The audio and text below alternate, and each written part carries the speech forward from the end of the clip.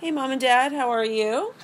We're good, thank you. Good. Wonderful. It is Flag Day today, June 14th, on the year 2019. We are sitting together in this lovely pre-summer evening talking about the 7 deadly sins, paglegs: pride, anger, greed, lust, envy, gluttony, and sloth.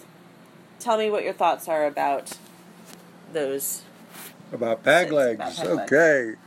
Well, I love pag legs. Today I was the exercise guy was here for the hospice, and for those, I just quickly remind you that I'm stage 4 COPD and 77, so I'm at home hospice here, and they count the days till you die, basically. And they were a little upset that I was doing so well as far as health went. But it doesn't mean that I'm void of what we call the 7 deadly sins. And over my 77 years, as well as everyone else's life, I had to learn what they were. And if you're a student of your own self-image and your own self-propulsion through life, it might become important that you find a quick way to analyze the 7 deadly sins and how to counteract them if they infect you. And there's a lot of little things in life where they infect you: pride, anger, greed, lust, envy, gluttony, sloth. They all have an impact on us. But what if those impacts go unattended? What if your pride gets so overwhelming that you are unable to step out of that shell, and instead of gathering around you love and admiration and respect, you get a lot of resentment and hatred and anger because you are better than anyone else out there? The same might go with greed. What if your greed gets so great that you are taking away from people instead of giving back to them? And how do you check yourself at the gate of the 7 deadly sins? Well, the first thing to do is I'll give you some counterpoints to them, okay? And then as I give you these counterpoints, you can make your own counterpoint up. First of all, pride. The way we do that if you listen to our Stop Thought tape, the way you handle a pride or any thought is that you go to its opposite. What's the opposite thought? And that's the way you can counterbalance a thought. And you can turn a bad thought into a good thought, or you can change a good thought into a bad thought. We oftentimes do that by error. The way we catch ourselves is we say, stop thought, stop. And when we say stop, we're saying, hey, let's look at the opposite. So if I'm in a prideful situation where I want to be better than, and I want to be, the number one, and my pride is really, really raising its head up above everybody else's, then what can I do to counteract that? Well, what's the opposite of pride? Saber, what is the opposite of pride? Well, we were talking about humility, possibly being grounded. So humility is one of the many things, but you can ask yourself too, what is the best counterbalance for you to pride? Is it humility? Is it stepping back and saying, hey, maybe I should read the poem If by Rudyard Kipling, or maybe I should take a second look at how I am more like people than better than they, or less than they. Okay, now the second deadly sin is anger, rage. I get mad, I fist clench. All I can do is seek revenge, against somebody. So what is a good opposite for anger in your particular situation? Saber, what do you suggest for that? Maybe letting go, acceptance. So how about letting go or acceptance? If that's so you're really angry at somebody, you say, wait a minute, what can I do to get rid of this feeling? And I had a mentor who told me, you go up to your enemy, even though you hate their guts, even though you can't stand them, and you shake their hand and you say, I'm so happy to see you, or I'm so glad you're in my life. And he said, look, it's not important that you actually feel that way when you do it. What's important is that one day your intentions might catch up with your actions. And what he was saying is that if you want to get rid of your anger, you convert the energy of disliking someone or something into an energy of proactive pretending to care for someone, and one day that might happen. It might happen, but you're neutralizing this anger because this anger is just going to eat you up. The next one is greed. You got an opposite for greed? Greed would be maybe generosity. So if I'm greedy, I'm trying to take something from somebody. Greed might be, I want more than my fair share. What is my fair share? Well, if I'm a capitalist, it's everything, right? I want to take everything. I want it all. If I'm a person that wants to spread the wealth, then everyone gets their fair share. There's somewhere in between there, and that is generosity. That might mean that I work hard, and instead of being able to take things, I earn them. In other words, if I'm greedy, I'm getting something that I haven't worked for.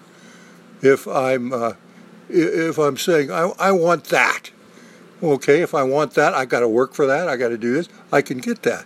But if I just want that because somebody else has it, that's running into the 7 deadly sins. So generosity. Now, generosity means you work harder and smarter, and you can get what you're looking for. All right, the next one is lust. L-U-S-T, lust. Now, we think of that at first hand by a sexual connotation to it, but lust can mean a salivating desire to have something that you don't have, and you're willing to basically drool over it at a point where you go, oh, I lust. In other words, I'm emotionally transfixed to it. And what's a good opposite of lust? I'm thinking maybe respect. Respect. So, Saber's suggestion is respect. Now, you can have your own for lust, but if you respect someone or something instead of lusting it, say, I've got to have that no matter what. I would kill for that.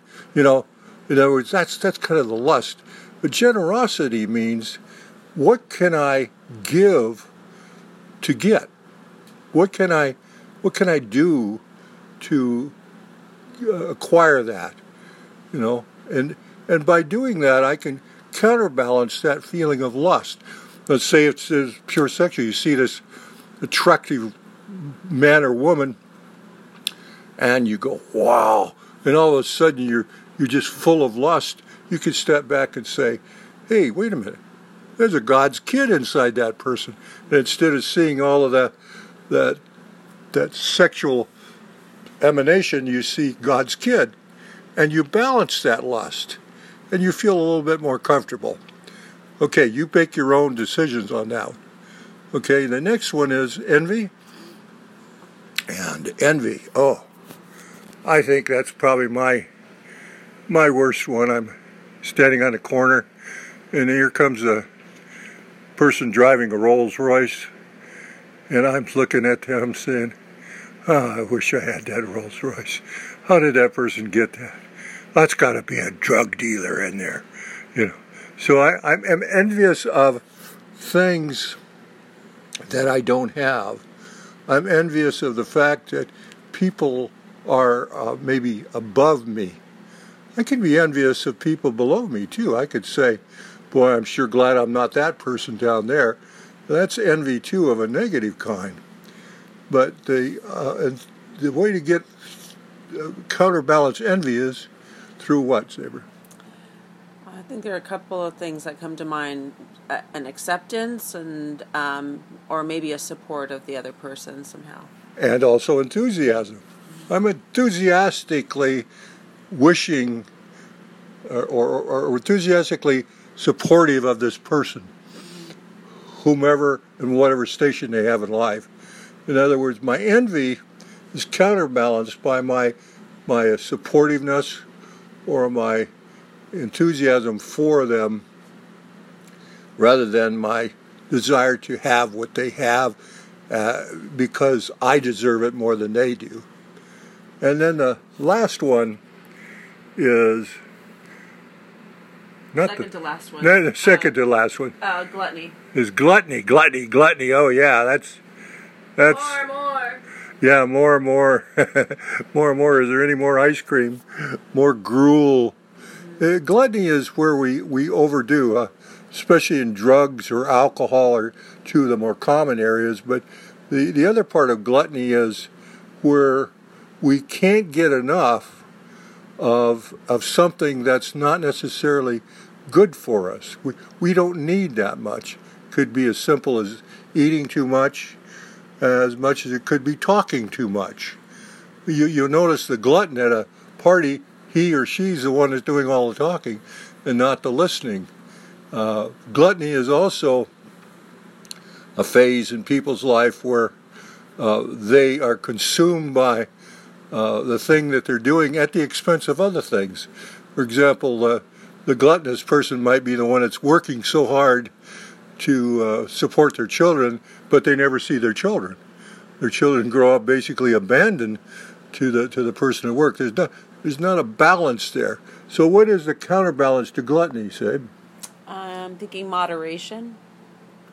Yeah, if you're looking at gluttony, you might think moderation. How do I counterbalance? I need to moderate this. How can I balance all this effort? And you could do it like a scale. Put a scale on one side of the gluttony and another scale on the other side of your moderation. What do you need to do to balance that out so that gluttony doesn't have the upper hand? And then the last one is sloth. Sloth. That's the S in peg legs. Now, sloth is basically the art of doing nothing, in a sense. That's where we might binge watch life go by. All we can see is things we should have done, we wished we'd done, we'd hoped we'd done.